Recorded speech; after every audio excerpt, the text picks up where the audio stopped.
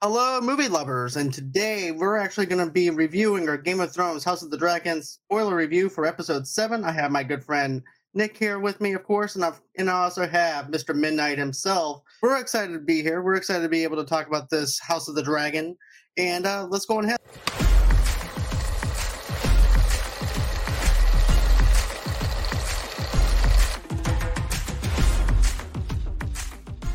Here we are once again doing House of the Dragon, episode 7. So, anyways, I'm going to go on here and give a little bit of plot points on this episode, and that is the fact that this episode is actually called Driftmark. King Viserys and his court attend Lady Lyanna's funeral in Driftmark. Rhaenyra and Daemon reunite on the physical intimate, and intimate as it is. Princess Aemond claims Vhagar as his dragon, leading to an altercation with his cousins, which is really putting it lightly. And nephews in which Lacerys slashes Aemon's eye. That's one way to lose an eye. But anyways, that's going to be the plot points for tonight's episode, and this is what we're going to be talking about. And here's the thing that I really liked about this episode is because of the fact that we actually get to see a funeral, and the reason why I like it is because we get to see other cultures and other people on how they actually do their funerals and how they celebrate the fact that, trying to deal with the loss of someone that they care about and love. You know what I mean? Because we've seen it with other cultures, other religions, and stuff like that within the Game of Thrones universe. And I like the fact that they winded up doing this for this episode and just showing us a little bit of the culture background of it. And then, of course, you wind up seeing this darkness that's laid up over the castle, laid over the grounds. And this is like the calm before the storm kind of settle of this darkness and over this whole entire surroundings. So, what did you guys think of the of this episode? That's something that I definitely resonated with and like picked up right away. Was like obviously the weather over the top of the scene is causing, some real foreshadowing to be, cast over them. Like obviously some dark shit's happening. You know, we Yeah. just lost a princess. Like the family's tattered right now. And I don't know, I just thought it was a really good way of kind of displaying that. And it got a lot of flack online. And I'm like, that didn't really deserve that. I thought it was a nice, creative way to shoot the scene, doing it in like, the early morning. Yeah. I what stood out to me, like John said, definitely the funeral. Yeah. When I was watching it, I actually was thinking that maybe this was something that the Greyjoys do. Hmm. Maybe not the exact same, but maybe slightly different Yeah. because they are all tied to the sea. Hmm. And so, Think about that. That's good. that's what I was like, Yeah. man, yeah. What's um, up? and so I was thinking to myself, I'm like, man, that's a lot of bodies that were under there Hmm. because that you can see in the background too. Yeah, yeah. And like I like what you said. I myself didn't notice. Well, I noticed it was dark, but it didn't really. I was so focused on like what was going on as far as the characters Yeah. amongst the funeral. I didn't notice how the sky really looked. And Mhm. you're right. The clouds were dark, and then did you notice how later on in the episode, I think the lighting just got darker? Yeah. And So I was reading they did that on purpose. mm, They kind of cast that like one the full day has gone through kind of and like it's all happening basically in an evening into an early morning. for At least like sure. the Damon stuff with Renera and that whole side of the story. So I think they were trying to kind of cast like a not only a dark light on the scene, but also Mm, literally show you that physically this event has been going on now for a little while. They take their funeral proceedings very seriously, mhm. unless you're Aegon Targaryen, in which case you just get Yeah, absolutely annihilated. extremely drunk. Quickly becoming my favorite character. What did you think of Damon laughing in that moment? That I was a little shocked by. Mm, Obviously very on par for his character, but I don't know. I thought, maybe although they had their issues, like um, maybe she was like his wife that he actually liked, and I would agree. respect. Yeah. Um, Um, and it wouldn't have tainted his character at all if he did that. But because you notice, like, even when that was said, well, when he started laughing, you could see the look on Corliss's face and the brother's face, and hmm it's just like, yeah, we might have to deal with this guy or something. Hey, Hey, welcome back. hey, John. Hey, had a little bit of computer difficulties and everything, but I think I managed to get the Knicks out of this. So, Well, no, I'm still here. Ha! Are you also from New York? No. Bulls, baby. There Let's you go. Our year starts now. Although if Right. we did tank and got Victor, I'd be very happy. Yeah. But yeah, what were you guys talking about before I had to make my leave real quick? So we were just talking about the Damon laugh at Mhm. the funeral, and we both making points that felt like he maybe didn't need to do that, but still obviously on par with his character. Yeah, I think that's definitely going to be used against him and Rhaenyra when the Valerians join Alicent, I think. I can see that because of the simple fact is, he's going to do what Damon's going to do, like they said at the very beginning of this episode. Damon's out for Damon. He doesn't care about anybody else but him.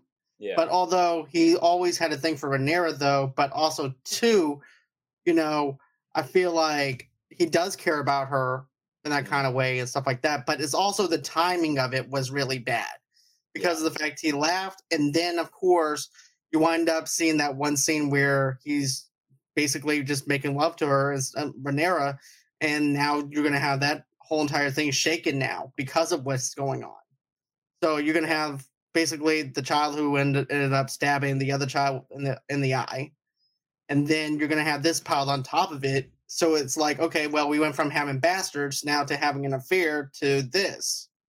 So something tells me because the jump in time is going to be, I think, another 10 years for this next episode. Maybe a little less. It might be fewer, but I think the marriage might have been rushed in the episode, but everybody might have already known about it, or like we won't get to see like what happens from that, other than like hearsay after the fact, because it's going to be so much later. It's supposed to be another jump in the next episode? Yeah. Huh. So now I'm just wondering, how many, is the show going to run around like 4 seasons or something? Or, because like, how are we going to carry out the story over this length of time? This is supposed to be the last jump. Okay. Yeah. So Because like really what they were setting up is basically Rhaegar, the dragon, happened to get a new owner. So they kind of like phased it out, right? Like you get Rhaenyra being named the heir instead of Aegon. You have the Rhaegar part of the series, and now we're getting to the real meat and bones of it, of the civil war between House of Valerian and Targaryen. Okay. And it also makes sense though too, because the next episode is called The Lords of Tides, which is also dealing with basically the Corlys's crew and things like that too. And of course the other brother who says he didn't want to be a captain or anything like that, or be the So that's going to be, I think this is going to be him showing that he just doesn't care, and he's just doing it because of the fact that it's part of his heritage versus it doing something willingly. So that's what I'm getting out of that whole setup for the time jump. But as far as this episode goes and everything, I was really pissed off at Alicent the whole entire time. Because and Olivia Cook, let me just tell you this: Olivia Cook's a fantastic actress, though. For me to make her feel this kind of way for somebody, I'm like, girl, you're doing a lot of damage right now, and we don't need to be doing this. But Viserys almost dying, and then you're stressing him out, and all the poor guy wants to do, like I said, build his Lego set and everything, and here you are, you're destroying everything that he wants to do. If he dies, who's going to do the opening scene for House of the Dragon? That's all I got to say.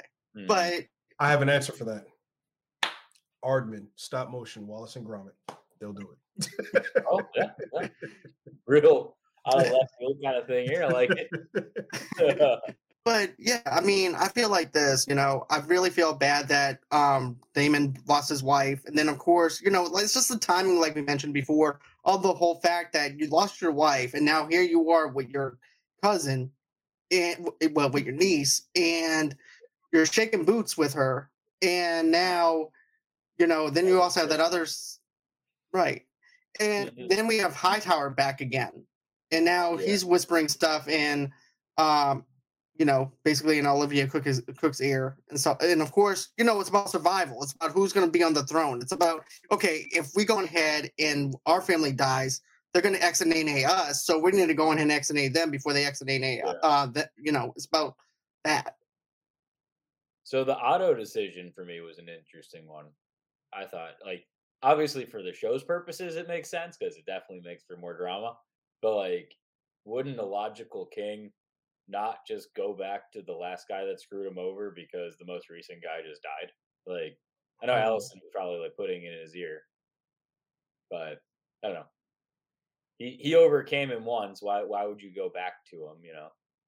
Yeah. Have an abusive relationship back then.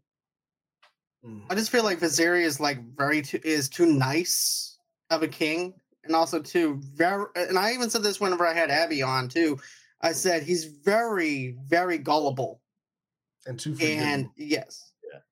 And I like how lovable he is. I like the fact that we actually have a good king for once. I'm glad that we actually have someone that's questioning his own motives and things like that. Am I a good dude or am I not a good dude?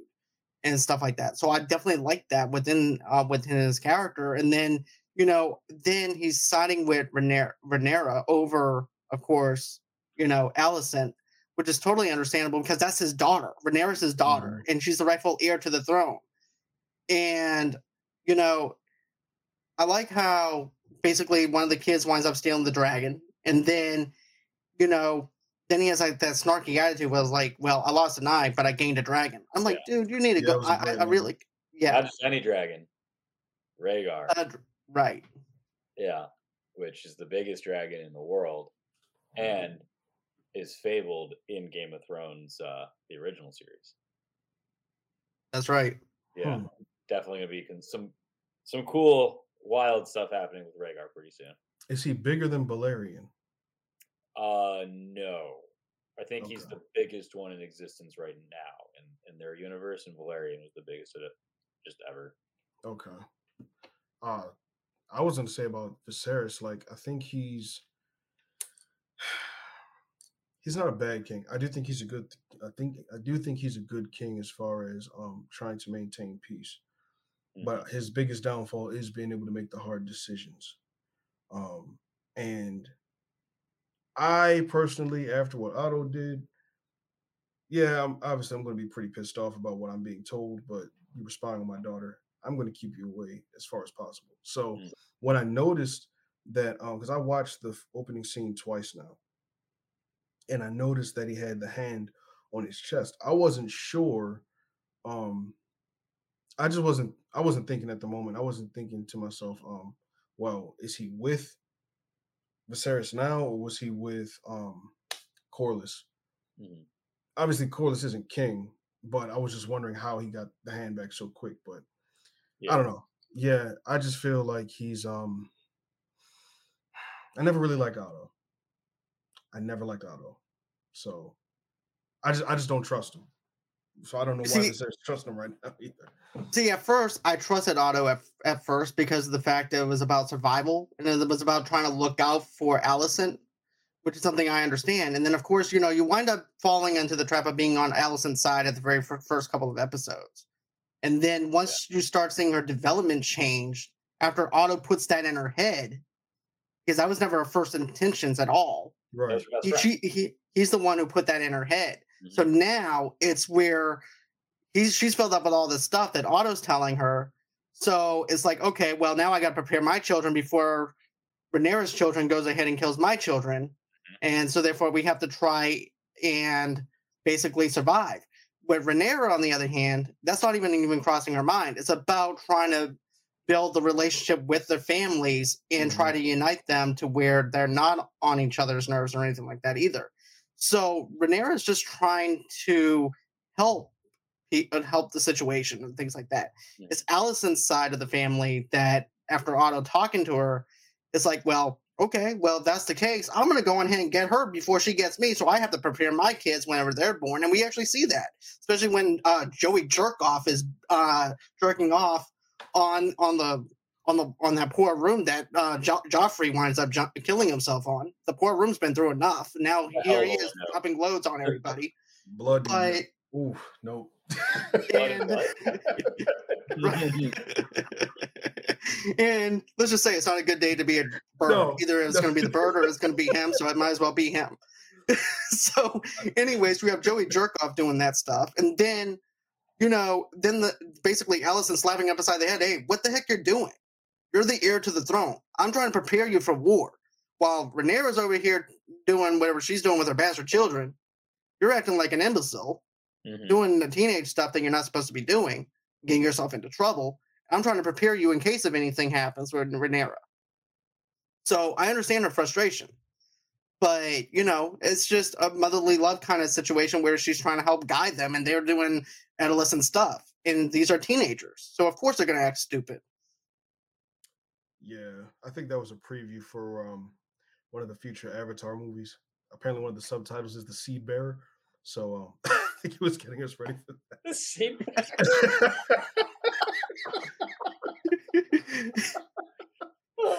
Crazy. It's a crazy title, right? I know.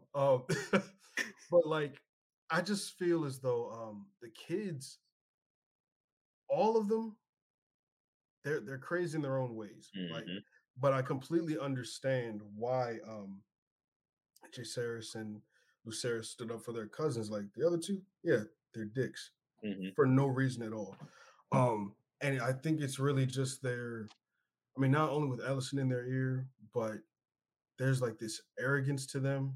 And I'm like, well, where does that come from? Because Viserys isn't that. Unless Otto has been having a hand in raising them in a certain way, I don't know. So part of the Targaryen lore is that every generation has a good and a bad, basically. So I think we're kind of starting to see that play out, where Rhaenyra is the good Targaryen of this batch. Aegon is obviously mischievous. We don't know fully yet if he's good or bad, but probably bad. And then Aemon, who took over Rhaegar, I think he's about to be a real problem. Yeah. And it refers to the coin flip, too. Yeah. And then, of course, here's the thing, too. I'm thinking, too, with Alicent having that stuff in her head with Otto, she has to drill that into their head. So, therefore, that's why it's that hate that's there. Because hate is taught, is not something you're born with. So, that's something that I'm thinking, though, too. And, I also like how I don't mean to call them the bastard children, but I like how the children... That's what they are. Right. Everybody knows. I like how the kid doesn't know what to say to the other cousin, and he's just there. And sometimes it's just best at a funeral of not saying anything and comforting somebody, knowing that they're there. And that's what I figured that he was doing. He doesn't know what to say, so he's like, you know what? I'm just going to be here in the moment. Well, he's hurting too, after losing his father. His real father. Yeah. Speaking of real fathers, or surrogate fathers, what's up with the whole Laenor thing at the end? Okay, so what I'm thinking is this, okay? It's like, I know you're not happy being with me or anything like that. And I know you're miserable doing what here's the thing, he's not there for the kids. Clearly, he's not there for the kids. Otherwise, they wouldn't have been getting into a tussle or anything like that towards the end of the show.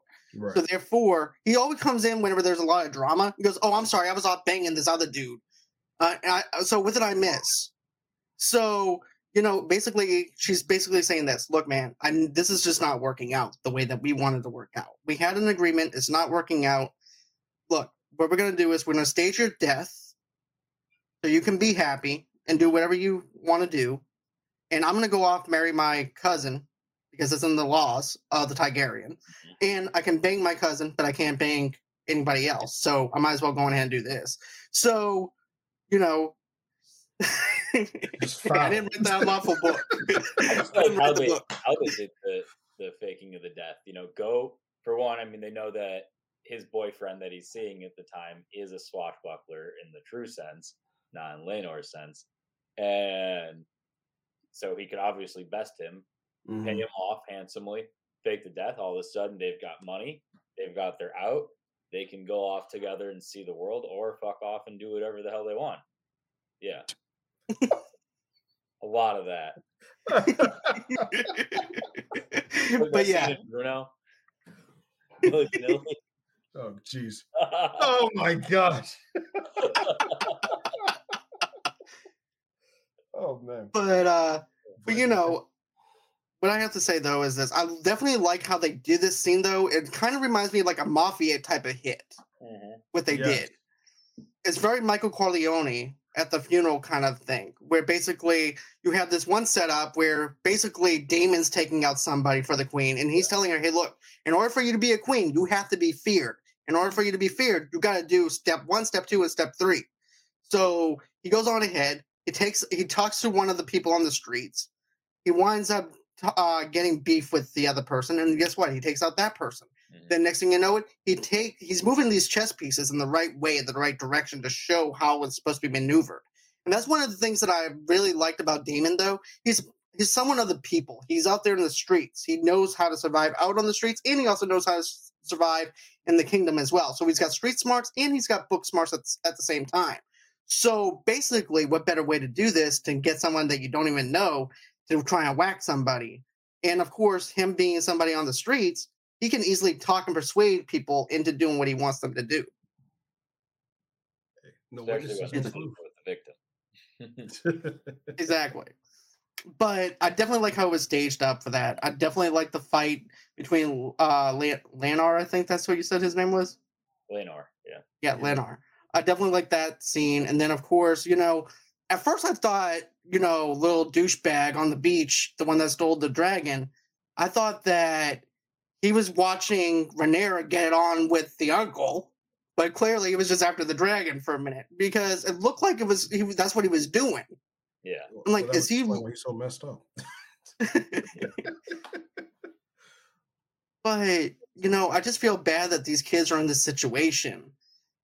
And they're here's the thing, Alicent's putting them in the middle of adult problems Mhm. and not facing them and trying to kind of control the situation. Has all this stuff filled in with what Otto had said to the point where it's blinding her own judgment. Yeah. So one thing I just thought of on that, actually, I think it might be more relevant with Aegon because she's trying to slap sense into him.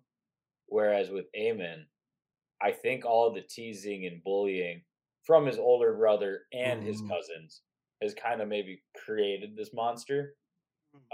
Which is why he was like, screw you guys, I can get a dragon. Like, I'm gonna go get the biggest dragon that we have and make it mine. And he did that all because they teased him with the pig with wings.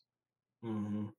So it's Which almost is understandable. I can understand the motivation behind that because that would actually piss me off as a kid and then making fun of me. And then, like, okay, well, you know what? Since they think that I'm the weakest person, I know what I'm going to do is it's like knocking out the biggest person in the jail cell and to Yep. make so the way, you're not a victim. So therefore, what are you going to do? You're going to go ahead and get the biggest dragon you can find. It's like, oh, yeah?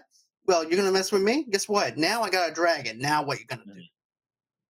I mean, So- yeah, Yeah. no, that's the absolute truth. I just feel like with the story and the background like that we're getting set up for Aemon, he is definitely going to be someone to be feared for Yeah. sure. I could even see him going as far as maybe a Ramsay Bolton. Ooh. Just off the way that they really treated him now, he's got this big dragon. Anybody who crosses him, oh, we'll just pull a Daenerys. Dracarys. No problem. Just takes them out every single time. So yeah, I just think that he's gonna be on the blood spree, and I think Aegon is gonna probably be the one to try to refocus him because I think that's what Alicent is really trying to get him to do is focus. And with her focusing so much on him instead of Aemon, eventually Aegon's gonna have to get to a point and think in his mind, well, my brother's acting crazy. Like, what am I going to do, or how can I help? Maybe he becomes a turncoat at some point. I don't know. Yeah. Kills them all, maybe. Yeah, So Part of something that Joffrey says, and John, we talked about this in the last episode. Right.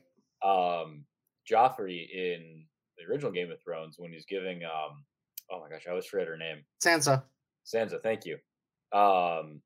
Or no, it was later. It was Oh, okay. Oh, Marjorie. Marjorie. Yeah. Thank you.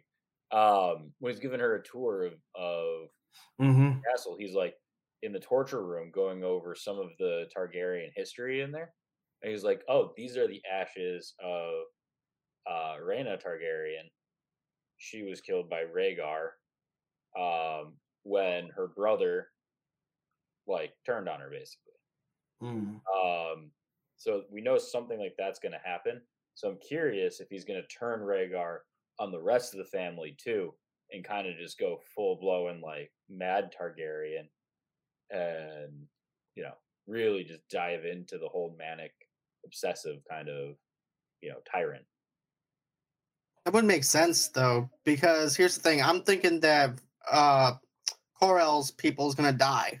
Mhm. That's there. I was actually thinking about this whenever I was watching this episode. You don't really realize how small that family actually is until they actually present it to us. Mm-hmm. Because basically he thinks that his son's dead, so therefore you can actually say that now the family's gotten smaller. Then you also have the daughter that killed herself. So basically that family is dying off to the point where they're the weakest link. Mhm. So they can't even go to war anymore if they wanted to. Now, at the very beginning of the season, they were very strong. They were still will. They had everything that they wanted because remember, it's like, look, we got gold, we got ships, we have all this stuff. And now it's like we have the small family now. And now it's like they don't even know where to go. And even his own wife is questioning Corlell's own motives, so too. It's like, you've been after this crown since a decade now. Mm-hmm. I decided to give it up a long time ago, but you're still chasing it. So that's another thing too. They're so small that they can't even do anything. So basically they need the Targaryens. They need them. But which ones? That is the question.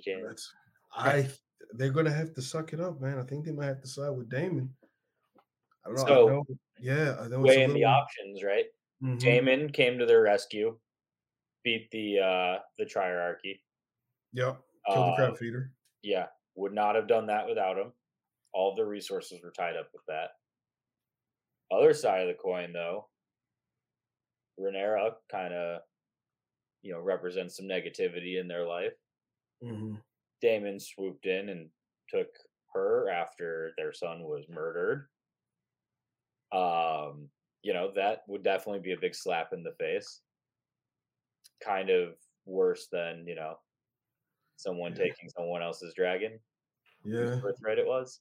So, a lot of.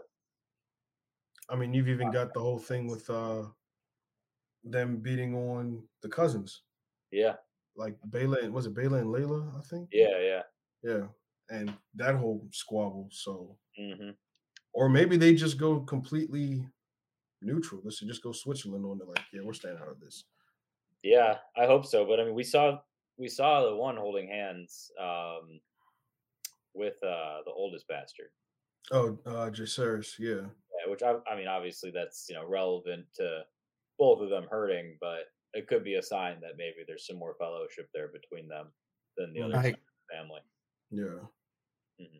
I'm thinking that they're going to wind up getting together, to be honest with you, to strengthen the houses. Yeah, it'd be hot. Hot and heavy on that ship. He's the master of the seas. Look, man, I love the dragons. I love the fire, the swords. Get us some water. But the incest is why I watch Game of Thrones. You gotta be thirsty. Drink water.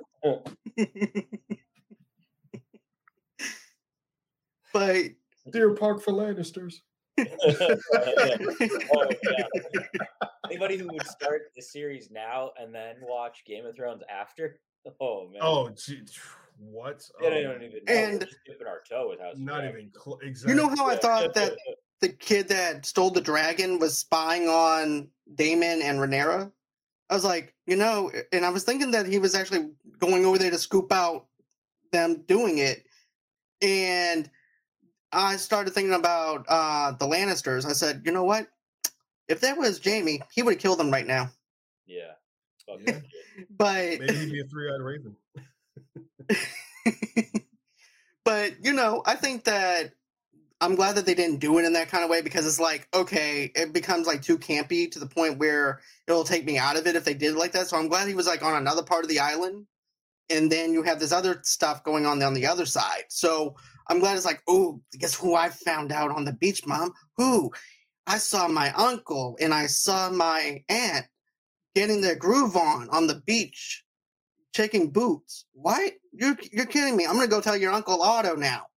Then Uncle Otto becomes Gossip Girl. Then he winds up telling his friends, and then that person tells their friends. And guess what? Now you actually have this war going down inside the whole entire area that we had at the end of the show.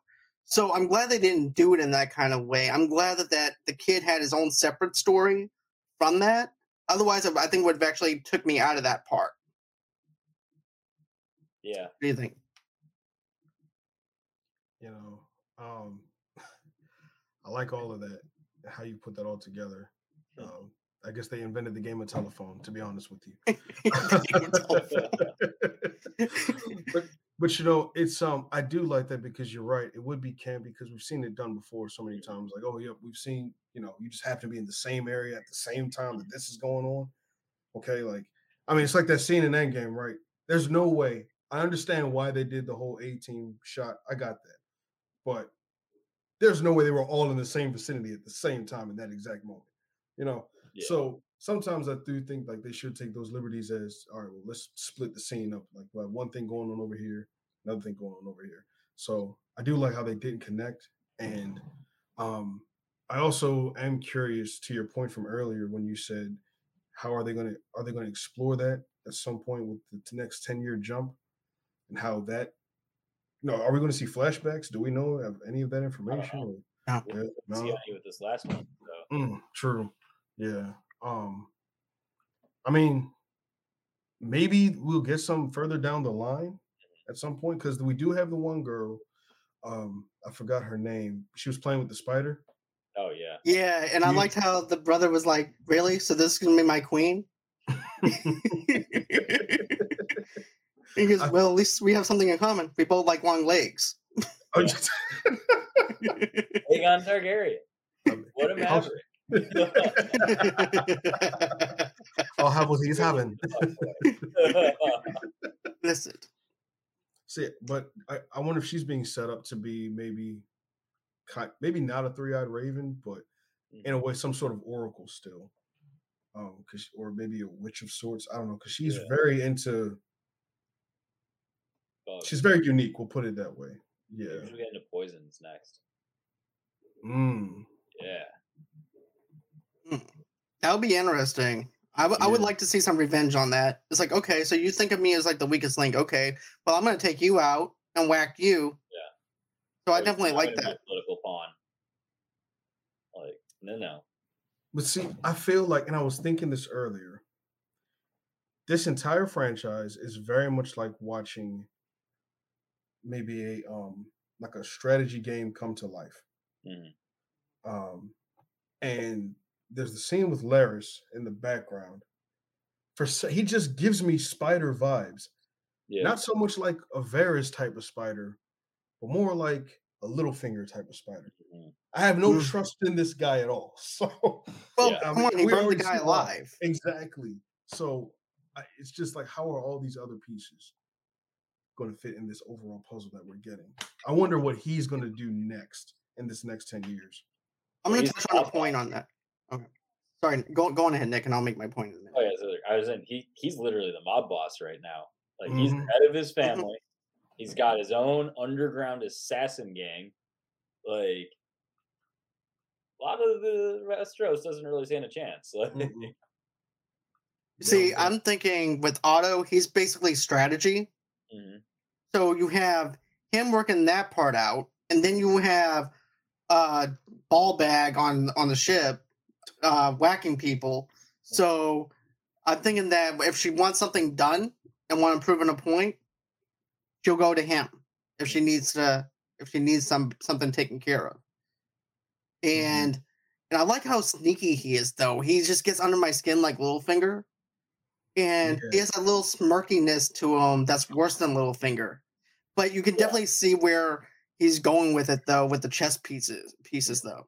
he's coaching her and telling her, look, in order for us to take this person down, we have to take this other person down. And then you have Otto's doing a political thing with her and said, look, just stick in with it a little bit more, and then I'll come on ahead and I'll come on and help you. Yeah. What was So interesting with that scene, though, Allison, when he offered his services again at the funeral, she was like, "No, like I'm hesitant on this." So like there might still be a shred of good in her, but then I think the eye cutting just tossed that out the window.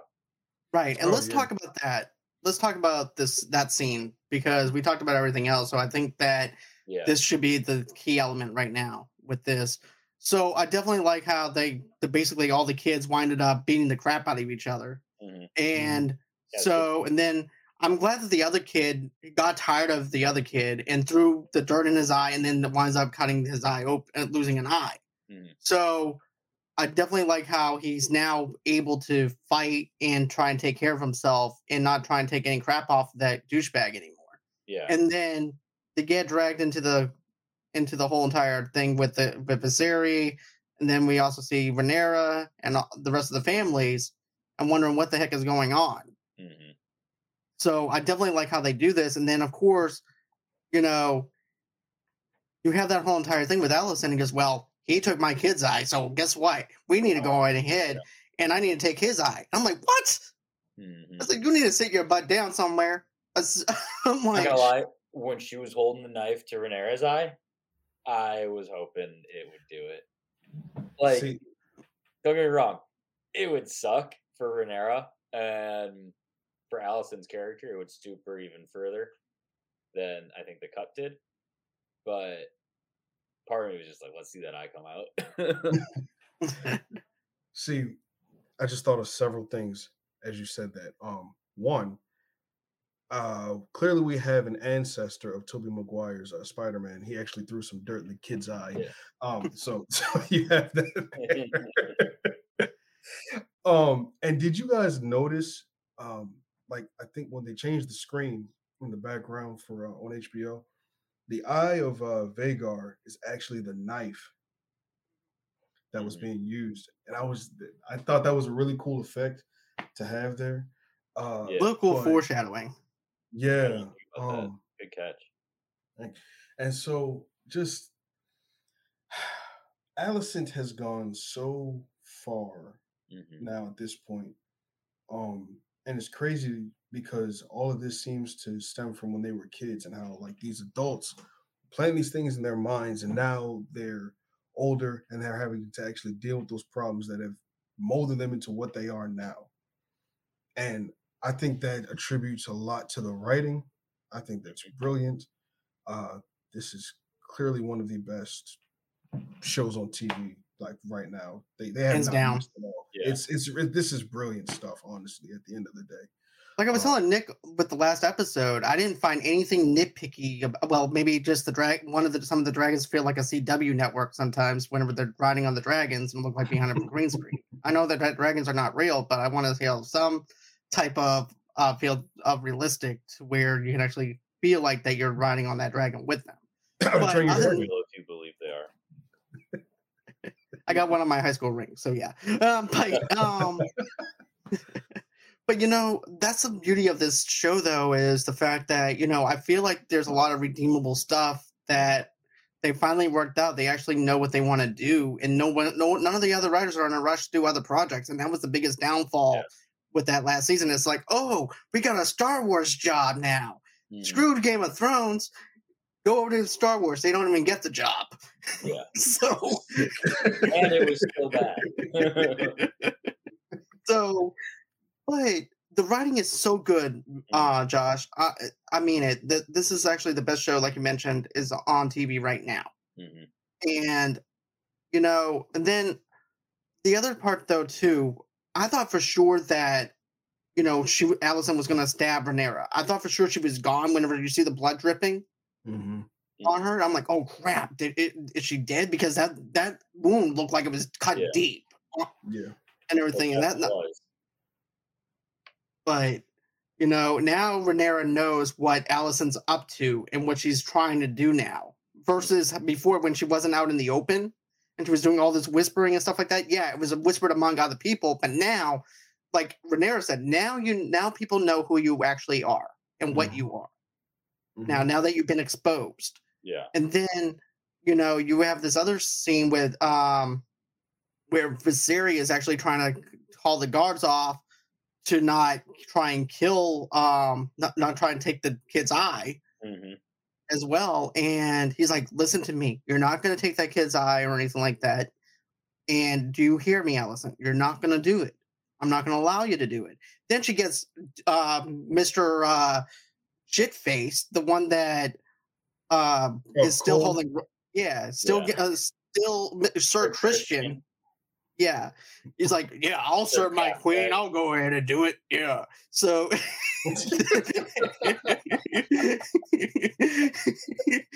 so then of course Sir Christian gets stopped, and he doesn't do anything. And then, and then the kids said, those kids are bastards.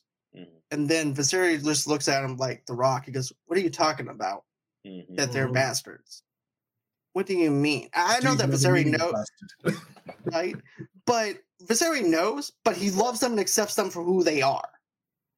That's the thing about him. Something that I think he could have done in the situation different that would have helped out. I mean, it's obviously hindsight 2020, but when they look over at Alicent, right? And then he looks over at his own kids, and he looks at Rhaenyra's kids, and he looks at her. Like, he even made the metaphor in the episode before. Sometimes kids just come out with different colored hair, right? And I thought that the metaphor was appropriate then. I think he could have applied it to his own family and been like, look at all of my kids. They all just have blonde hair like me, but my wife has black hair or brown hair. Red hair, you're right. Yeah. Like, why don't any of them look like her? I mean, and really the mother? Yeah. Maybe someone in the family bloodline had brown hair at one point. Exactly. It's all your genetics. I mean, but yeah, go ahead, Josh. Could you make the argument that even still, like, I mean, it'll be hard to explain that just a bit at the same time, though, with Rhaenyra's kids. Yeah. Just because of, they don't have the locks, right? And they don't have the silver hair either, so it's like, I mean, this is kind of questionable. And also, too, they're white, so it's like, right. And see, that's another thing. I was talking to somebody about this the other day. Oh, we were on Multiverse and we were discussing this, and they were saying like Don and Joe, you're saying like at the point the skin didn't really matter, but to me, I was thinking, I'm like, well, if you're really trying to be, accurate. Obviously, these kids do not look mixed at all. No. At all. So there's your answer right there. They are not his kids. I thought about that too, Josh. I'm like, okay, is there no blackguards or anything around to where you can sleep with and try to be accurate to the race that you're married to? Or is this all you got? Valerian cousin is cool that now what's going on. A great uncle or something that you can sleep with, or Daemon could actually get someone off the street for you if you needed to. I mean, it's kind of like that Cat Williams skit where he's in jail talking to his wife. He's like, that one is mine. Or like on Rush Hour 2 with Chris Tucker, or the one on Rush Hour 2 where Chris Tucker walks into the massage parlor and goes, "Oh yeah, I like that one right there. Yeah, that's the one I want. Oh yeah, she got to come too. My neck is kind of hurting right there, Oh, and I got a sore back, so yeah, I'm gonna need her." And Jackie Chan's like, "Well, what about me?" So then that's Daemon. So, but the marriage thing to me worked because of the fact that we have a time jump, but other than that, though, they've been showing us all season that they are going to be together. Yeah. So this is just settling the factor that they are now together. And now they're mixed up in this whole entire thing now where basically it looks like that she was having an affair, which she was. Because I like how he comes in there. I like how the father comes in there and he just comes out of nowhere, like I mentioned before. But now he wants to play ball. After 10 years of them being married, now the dude comes in and is like, you know what? I'm sorry they raised our kids by themselves while I was off at other whorehouses looking at other men. But I want to raise our kids now in an environment. I want to actually give birth to your kids. Dude, you should have said that after the fourth white person that was born, not after the. No, so, or maybe even after the first one. I'm like, all right, we cannot do this again. We need to at least get 3 out of the 4. That's what I thought was going to happen, though. I'm going to be real with you, man. I thought, like, okay, she's going to sleep with him, and then she's going to gather her pickings of any kind of person that's not in the kingdom, and she's going to shag, and then go back over to the other her old man, and they're going to knock boots, and they're just going to be knocking boots. So my question is, did the first one happen in a 3-way? Because then it's like mistakes were made. The future king consort. I like how you try to. Like, there was nothing. You're a lawyer. Things were not inserted correctly. Yeah, like they both got it done, but one of them got it done. Oh, cannot copy key. There's a little Valerian in there. It helped. A lot more little Valerians had to die in order for. It's like I'm only a quarter of a Valerian.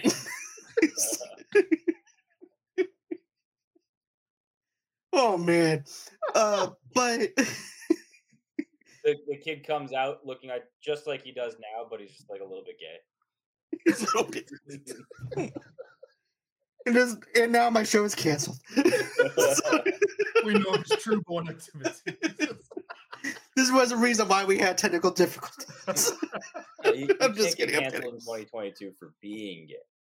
True. It's if you're against it. Okay. Especially if it's a child.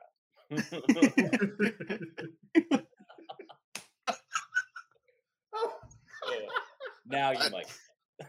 Yeah, but all in all, great episode. I enjoyed it. Some people were like, well, I can't see anything. This is also the same director that directed one of the episodes from Game of Thrones, where it was made scenes way too dark. Now, on my cell phone, when I was watching it on my lunch break, I'm like, yeah, it was too dark. But going onto my TV, I was able to see everything just fine. Yeah. And so I'm like, okay, so it's how you have your adjusting to and what you're watching. Yeah, so you gotta calibrate your television or something like that. Yeah, this is not a show for your TV or your cell phone. This is you gotta sit at home, put it on the big screen, turn off the lights, yes, get some popcorn, wine, and weed, and enjoy the show. Ancestry of Damon getting it. That's a great evening. That is a great evening. You got a front row seat to some. I need it as a promo. The show is brought to you by Cresco Labs. Make sure you squeeze it before you tease it. I mean, whoa.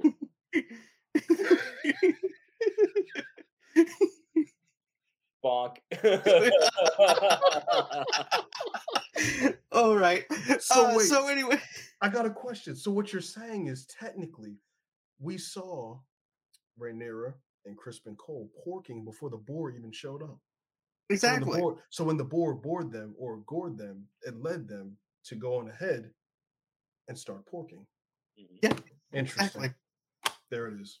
I will there never it look is. at Charlotte's Black and white. Ever the same. There it is, black and white.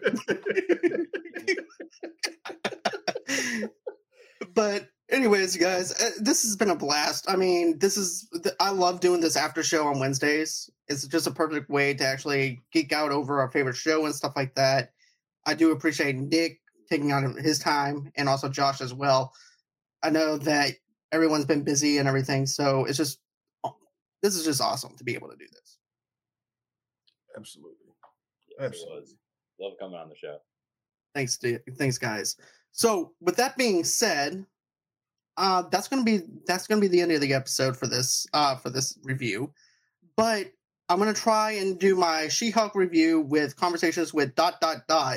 podcast, and we're gonna be doing our She-Hulk review for the last 2 episodes, and then after that we're gonna do one separate episode by itself because we've been combining all the episodes together and doing it that way. So we're going to have something lined up pretty soon.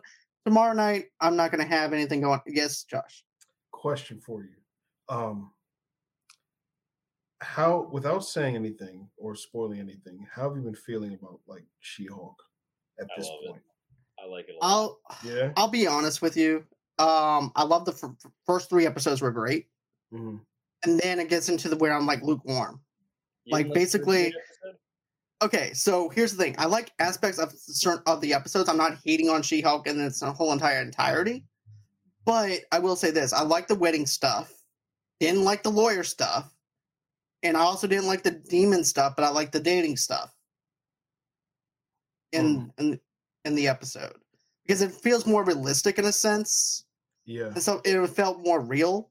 I just Because like how all the Marvel shows have had like the exact same recipe, and now it's like, all right, we got one where it's like, hey, she's a superhero for sure. Doesn't know it yet. Just starting to tap her dip her toes in it. But it's like at the same time, like we're getting like a decent lawyer show about funny hypothetical situations in the super world. right. Yeah. And I dig the show and everything. It's just like certain elements does not work for me, Mhm. but I'm glad that everybody else is working for it. But as far as the show in its entirety, it's not for me. But as for certain aspects, I like it. Gotcha. Yeah, because Yes, Nick. Watch Lord of the Rings? Not yet. I'm trying to. I have what? Here's the thing. I have too many shows that I'm watching to the point is like I gotta watch Andor, then I gotta watch this, then I gotta watch this one. I'm like, look, I have ADD. I need to watch. But Huh? when you watch Lord of the Rings, give it faith. It's a slow ass burn. Like it starts off with like a sweet battle scene, and then it's like 3 episodes of talking. But Yeah. this last episode was wild. I will say the latter half of episode 3 is really what will pull you in. Yes. Yes. That will definitely pull you in. And this great wave episode, I'm almost finished watching it, but things are about to get real really quickly. Oh, have you not finished the most recent episode? Not yet. I can't wait. I'm excited. I've been hearing nothing but great things about it. So all I know is I've had so much faith in this show. Yeah. Because I love Lord of the Rings, and I know like okay, some people say, well, I mean, your first episode should be a bang, right? But I'm like, well, if it starts slow, but then you start to get that build up over time, and then those punches really start landing, yeah, then you'll just be like, oh, that was genius. Genius. Like you won't expect it. And when it really starts to take off, it takes off. Yeah. Right. Yeah, dude, you're gonna enjoy the end of that episode so much. Oh my god. That's what I'm hoping for. But another reason why I haven't been watching that much shows is because I'm still doing the wedding stuff. And matter of fact, I'm getting married on the 15th. Thank you. Appreciate it. Thank you. So on the 15th, I'm getting married. So therefore, it's like, okay, what shows can I watch that I can pay attention to and be able to do reviews on? And so basically, I picked out 2 shows, She-Hulk and this show. And so I'm like, okay, so what I'll do is I'll do one whole show after I'll do all my binging with after the Lord of the Rings stuff is over with. I'll do all my binging there, then do one complete whole episode and review on the whole entire show in its entirety, just like I do with Cobra Kai. Nice. So that's what I'm doing with that, and I think that's how I'm going to handle Andor because right now, here's the thing. I remember when Game of Thrones first came out, and it became like a headache for me because I have ADD. I'm not joking about that when I say I have ADD. I do have ADD. So when I'm seeing all these houses, House of Lannister, the Lannisters, this, I'm like, okay, this is too much for me. I need a break. So I took like a whole month away from Game of Thrones on the first season and bought the DVD. And so I came back to it and I started loving it. And then I was able to catch up and like, okay, so now I understand it. I understand where each bloodline works and how it works, how this universe works. With some shows, I feel like it's just too much for me to handle sometimes. We're at a point where I'm supposed to enjoy the show, but I'm actually having anxiety over it. And if I'm having anxiety over it, then I shouldn't be watching it if it's where I can't focus on something. So basically, I handle 2 shows at one time. It helps me be able to focus and also do my other movie review shows too. So it's like I have to draw a line somewhere. I can't do it all. So that's right. I completely understand because now I feel I've been caught up John, as you know, I'm in a play, so I've been doing that work and just trying to find more time to make these videos. It's like so many ways to just promote now that sometimes you feel like you're taking away time from like one thing, putting it to another, then you feel like you're not putting enough time into the other thing. So I get that. Like, I haven't been to the theater maybe 3 or 4 weeks, and it's bothering me. I haven't been to the theater since Thor. Really? Yep. I semi-retired from the theater after Thor, and it's not because it put me in a negative space or anything like that. It's just that I knew that I needed to sacrifice my time and energy into the wedding and planning that. Oh, that's understandable. So therefore, I do these little shows. I do little small trivia stuff now. Basically, I did 2 episodes of the foreshadow. I did 1 episode of the foreshadowing, and that's just for YouTube. And that's for the Departed thing I did.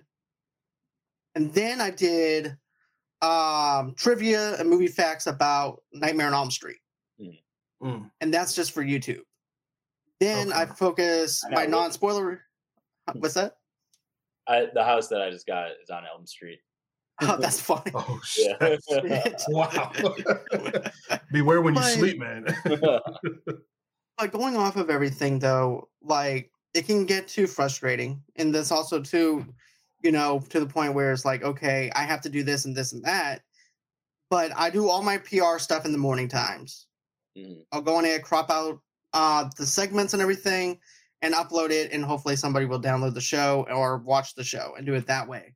And then with non-spoiler reviews, I just go on ahead, I watch the movie, and then I'll go on ahead and do a spoiler review for the podcast. And that's how I've been balancing everything else, so that way I don't feel like I have to go here, I have to go everywhere. And that's how I'm basically found balance with everything.